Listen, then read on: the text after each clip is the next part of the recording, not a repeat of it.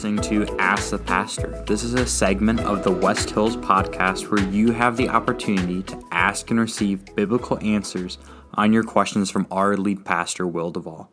I'm your host, Thad Yessa, and I'm really excited to dive into this week's question. This week's question comes to us from a conversation had after one morning worship here at West Hills. And the question is, why do we recite the same benediction every Sunday after worship at West Hills? Kind of the full context for the question.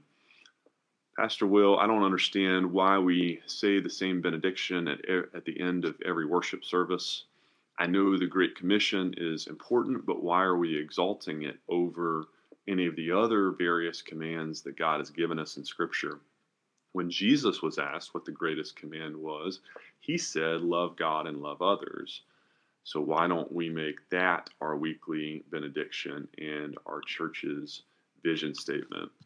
I speaking now as Pastor Will, I love this question. I can't tell you how much I love it. It really does get to the heart of who we are as a church, or at least who we're striving to become at West Hills. And I love it so much that I actually brought it up at our last elders meeting this past weekend, because I want all of us as elders to know the kinds of questions that are on you guys' hearts and minds, and the kinds of questions that we as leaders of the church need to be prepared to answer and be on the same page about. And so let me first give just some context for the question, because I hope that we may have some listeners or some of you who might watch this on our public Facebook page here who are not regular West Hills attenders and might not be familiar with kind of what we do at West Hills now. So for the longest time here, we received different benedictions every week, but typically it was just that. It was the congregation receiving a benediction. And so back before I was lead pastor, Pastor Gary or Scott, our worship pastor, or myself, one of us would invite everyone to stand up at the end of our worship service and receive a benediction. And we might read a passage of Scripture that's typically identified in the Bible as a benediction. Number 6, the Lord bless you and keep you. The Lord make his face shine upon you. Or Ephesians 3, now to him who is able to do far more abundantly than all that we ask or think, et cetera, et cetera. And I honestly, as associate pastor at that time, and even first thing kind of taking over as lead pastor, I didn't think too much of that. It's biblical. These benedictions are straight from the Bible often. It's great. Kind of just the purpose is really to kind of put a nice bow on the worship service, tie things together. If we're honest, most of us probably have kind of hit our attention limit span by that point. We're pushing 75, 80 minutes of the service at that point. You've just listened to a 40-minute sermon. You're probably thinking more about brunch than anything, if you're honest. But pretty shortly after taking over as lead pastor last year, I listened to a sermon from David Platt, who is my favorite pastor, as I've told y'all, in which he referenced the fact that at his church, McLean Bible Church, they use the same benediction every week. The Great Commission from Matthew 28, 19 and 20, go therefore and make disciples of all nations, baptizing them in the name of the Father, the Son, and the Holy Spirit, teaching them to observe all that I've commanded you, and behold, I'm with you always to the end of the age. Because Platt said, I want my people to remember every week that as they're leaving and they're heading back out into the world for another 6 days and 22 and a half hours until they return, again next Sunday, that they're not just killing time until next Sunday, that as believers, we're not just killing time here on earth until we get to heaven. This life, this earth is not intended to be a waiting room. It's a mission field. And we are all called to be missionaries. We are commissioned to be missionaries and to view our spheres of influence as mission fields, that we don't come to church just to get fed, that we have been called to feed others as well. We think of Jesus's last conversation with Peter in John 21, feed my lambs, tend my sheep, feed my sheep. That's not just the job of the pastor. Our sort of philosophy of ministry at West Hills, and really should be at any church, is that my role as the pastor is Ephesians 4, to equip the saints for the work of ministry, So then you all are actually the ministers out on the front lines. I'm just the coach. I'm the cheerleader. My role is to make sure that you've got the nourishment that you need to not only stay spiritually healthy for yourself, but then to be able to turn around and go feed others with the spiritual milk.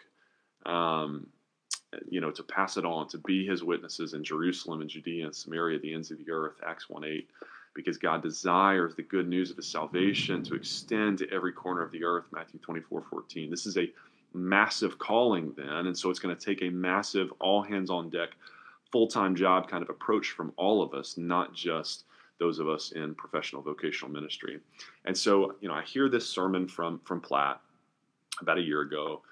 I get convinced. I love the idea. And so I talk to Scott and we make the change in our worship service. And I think we did do some teaching on it the first few weeks so that people, you all wouldn't be confused and think that we had actually accidentally forgotten to change the benediction slide from the previous week on our projector. No, this is actually the intentional plan going forward is to recite Matthew 28 each week with one another, and here's why. And we kind of explain that. So that's why, the worship leader starts by saying, church, having now heard the word of God, having been set free by the gospel of Jesus, having been empowered by the Holy Spirit, how will you now respond to God's calling on your life this week? And I typed those words up for Scott. I like it because it reminds us of God's Trinitarian nature, the role of the Father, the Son, and the Holy Spirit, not only in our worship service, but in our response to what God has done in the worship service, that we're being called to respond this next week, that this worship service is intended to motivate us and propel us forward as the church to go out and reach the world. I like it because it gives me, the pastor, a good accountability check each week on the sermon. I mean, if we're going to ask the congregation this question, having heard the word of the Lord, having been set free by the gospel of Jesus, having been empowered by the Holy Spirit, then it's incumbent on me as the pastor, the preacher. I better be sure that I've actually preached the word, not just some self-help tips that I thought that you guys might want to hear, but I better have preached the word. If we're going to ask, how are you going to respond to the word? I better have preached the gospel, not just, here's what this particular passage of the Bible I think says. Now go and try and live it out. Try your best. No, I better preach the gospel that you can try all you want, but you will fail because we're sinful and we need a Savior, and we have a Savior, and our only hope in life and death is that our eternal security rests in His righteousness and not our own. And so that's, it gives an accountability check that I've preached the gospel that actually has the power to set people free from themselves and our enslavement to ourselves and to sin. And then, that whole being empowered by the Holy Spirit, if I don't remind us as a congregation that because of the gospel, we've actually now been called to respond to what God has done for us, that we've not just been left on our own to try and, muster up the courage and the self-will and the strength to go and make disciples. But no, Jesus says, and remember the context of Matthew 28, the very last part, behold, I can command you this because I am with you always, even to the end of the age. His Spirit now lives in us. It is Christ's Spirit that enables us, empowers us to go and make disciples and do what He's left us to do, to be the light and salt that He's called us to be in the world. And so, regardless of the passage that we're addressing each Sunday in our sermons, if you don't leave feeling some sort of conviction and some sort of challenge about how God is calling you to respond and apply and put that into practice in your real world, everyday life application, then this message that you've just heard, and once again, I've failed you if you're not leaving with that. Because our sanctification is a lifelong journey. None of us has ever arrived. Life is too short for us to just coast. There's too much hurt in the world. There's too much ministry that needs to happen around us. We believers need that weekly reminder to stay after it. As Paul says, to fight the good fight, to finish the race. It's a marathon and not a sprint. And we need that weekly reminder that we're in a race, we're in a battle. Every week that we don't live on mission, every week that we don't make disciples and teach them to obey everything he's commanded, it's a week that we've wasted. We've wasted an opportunity, and we don't want to waste the next week. And so we're going to remind ourselves each week, I'm going to go and I'm going to make disciples, because you can only say that so many times before you actually start to do it, or else you just, feel annoyed and bad enough about, lying to God every Sunday that you just decide to go be at a church where you're not going to be asked and held to that standard of, hey, we want to be a disciple-making church. And so that's the kind of church we want to be, So now, with that said, let me come back here to the last part of the question from this anonymous congregant who kind of confronted me with this. So when Jesus was asked what the greatest command was, he said, love God and love others. Why don't we make that our weekly benediction and our church's vision statement? And again, great, honest follow-up question. Let me just try and answer it for us with an analogy, okay? Imagine that you have developed a relationship with me as your pastor, as your friend, and you've grown to love me. Imagine that I love you perfectly, okay? I know we're getting really far-fetched here, but imagine that I am just perfectly loving you, caring for you. I'm always looking for ways to bless you and to serve you as your pastor and your friend. Your natural response is to want to love me in return, right? Now imagine that's our relationship. Now imagine you're hiking out at Castlewood State Park one day, and you're up on those high bluffs that overlook the river, and you venture out to the edge of one of the cliffs to take a picturesque selfie. And as you do, you notice someone hanging off the side of the cliff, 80 or 100 feet up in the air, barely hanging onto a rope that's attached to a tree that looks like it could be uprooted and give way any moment. Okay? Now imagine that you take a closer look and you realize that the person hanging from the end of the rope is Ellery. It's my daughter. Now I ask you, as her father, what is the most loving thing that you could do for me, for your pastor and your friend who you claim to love? What is the most loving thing that you can do in that moment? Do you think that what means the most to me is your faithfulness to drop by my house once a week for an hour to spend time with me? That's important to our relationship. I might love our time together, but in that moment, is it most important that you pick up the phone and call me? You see my daughter there hanging from the rope. Do you pick up the phone and give me a call to tell me how much you love me? Do you sing songs to me? See, this is why, if we remember back to the sermon on racial injustice from a few weeks ago from Amos chapter 5, the prophet Amos warned the Israelites that God wasn't even listening to their songs anymore. He despised their feasts because they used the same hands that they lifted to God on Sunday, or in their case on Saturday. They used those same hands to turn around Monday through Saturday and afflict and oppress their neighbors.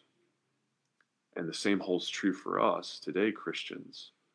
We who have been saved in order to serve, who have been redeemed in order to be empowered as Christ's ambassadors, his messengers, commissioned to preach the gospel to all creation, Mark 16:15.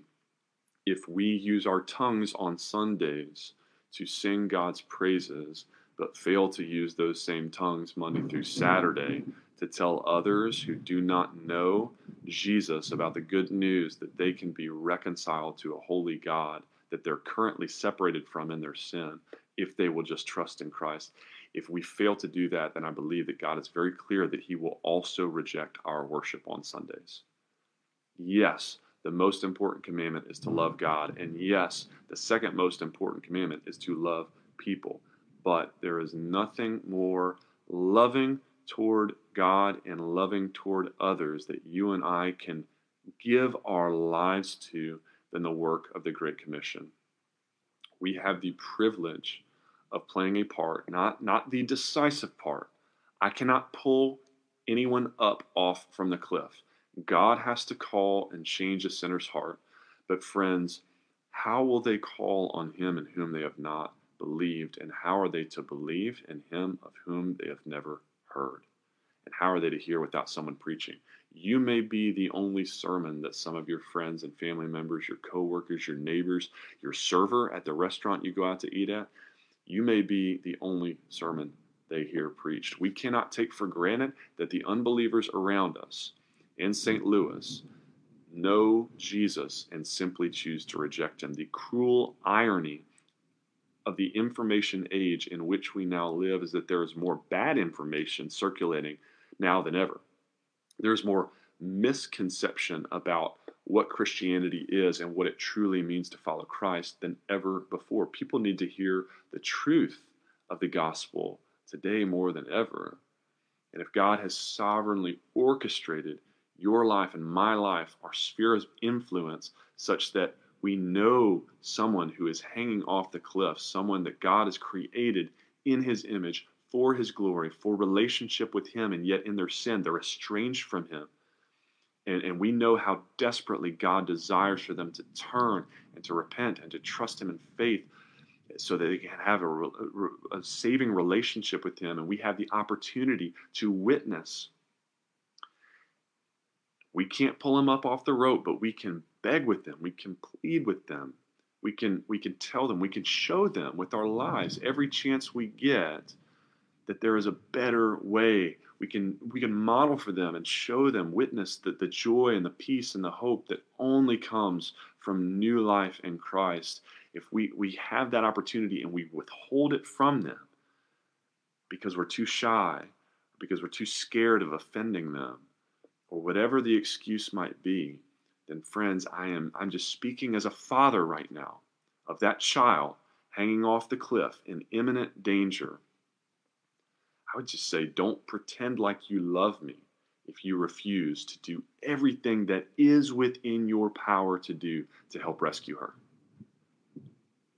1 John 4:21, this commandment we have from him, whoever loves God must also love his brother. And the most loving thing that you and I can do for sinners destined for hell is to warn them and to encourage them that there is a different kind of life available to them. So that is why the Great Commission is our benediction every Sunday. That is why our vision statement as a church is to make disciples who reach all of St. Louis with the good news of Jesus. And once every St. Louisan has heard, not the version they think Christianity is about, but the true gospel, once every St. Louisan has had the opportunity to accept or reject Jesus, and we've presented and we're praying for them and with them, then I guess at that point we can just expand the vision and begin thinking about our own Judea and Samaria and the ends of the earth. But until that day, we have so many opportunities right here in our own backyards. And so my prayer for you as a pastor, my commission, my encouragement and challenge and exhortation to you as not just a pastor, but a brother in Christ, a co-laborer in the mission field is, let's get after it, church. Let's stay after it. And that's my prayer for us this week. Well, that's it for this week's episode of Ask the Pastor. Remember that you can ask your questions each and every week at the info bar at West Hills or by submitting them online through our website at www.westhillsstl.org. Don't forget to subscribe to our podcast if you haven't already, and thanks for listening.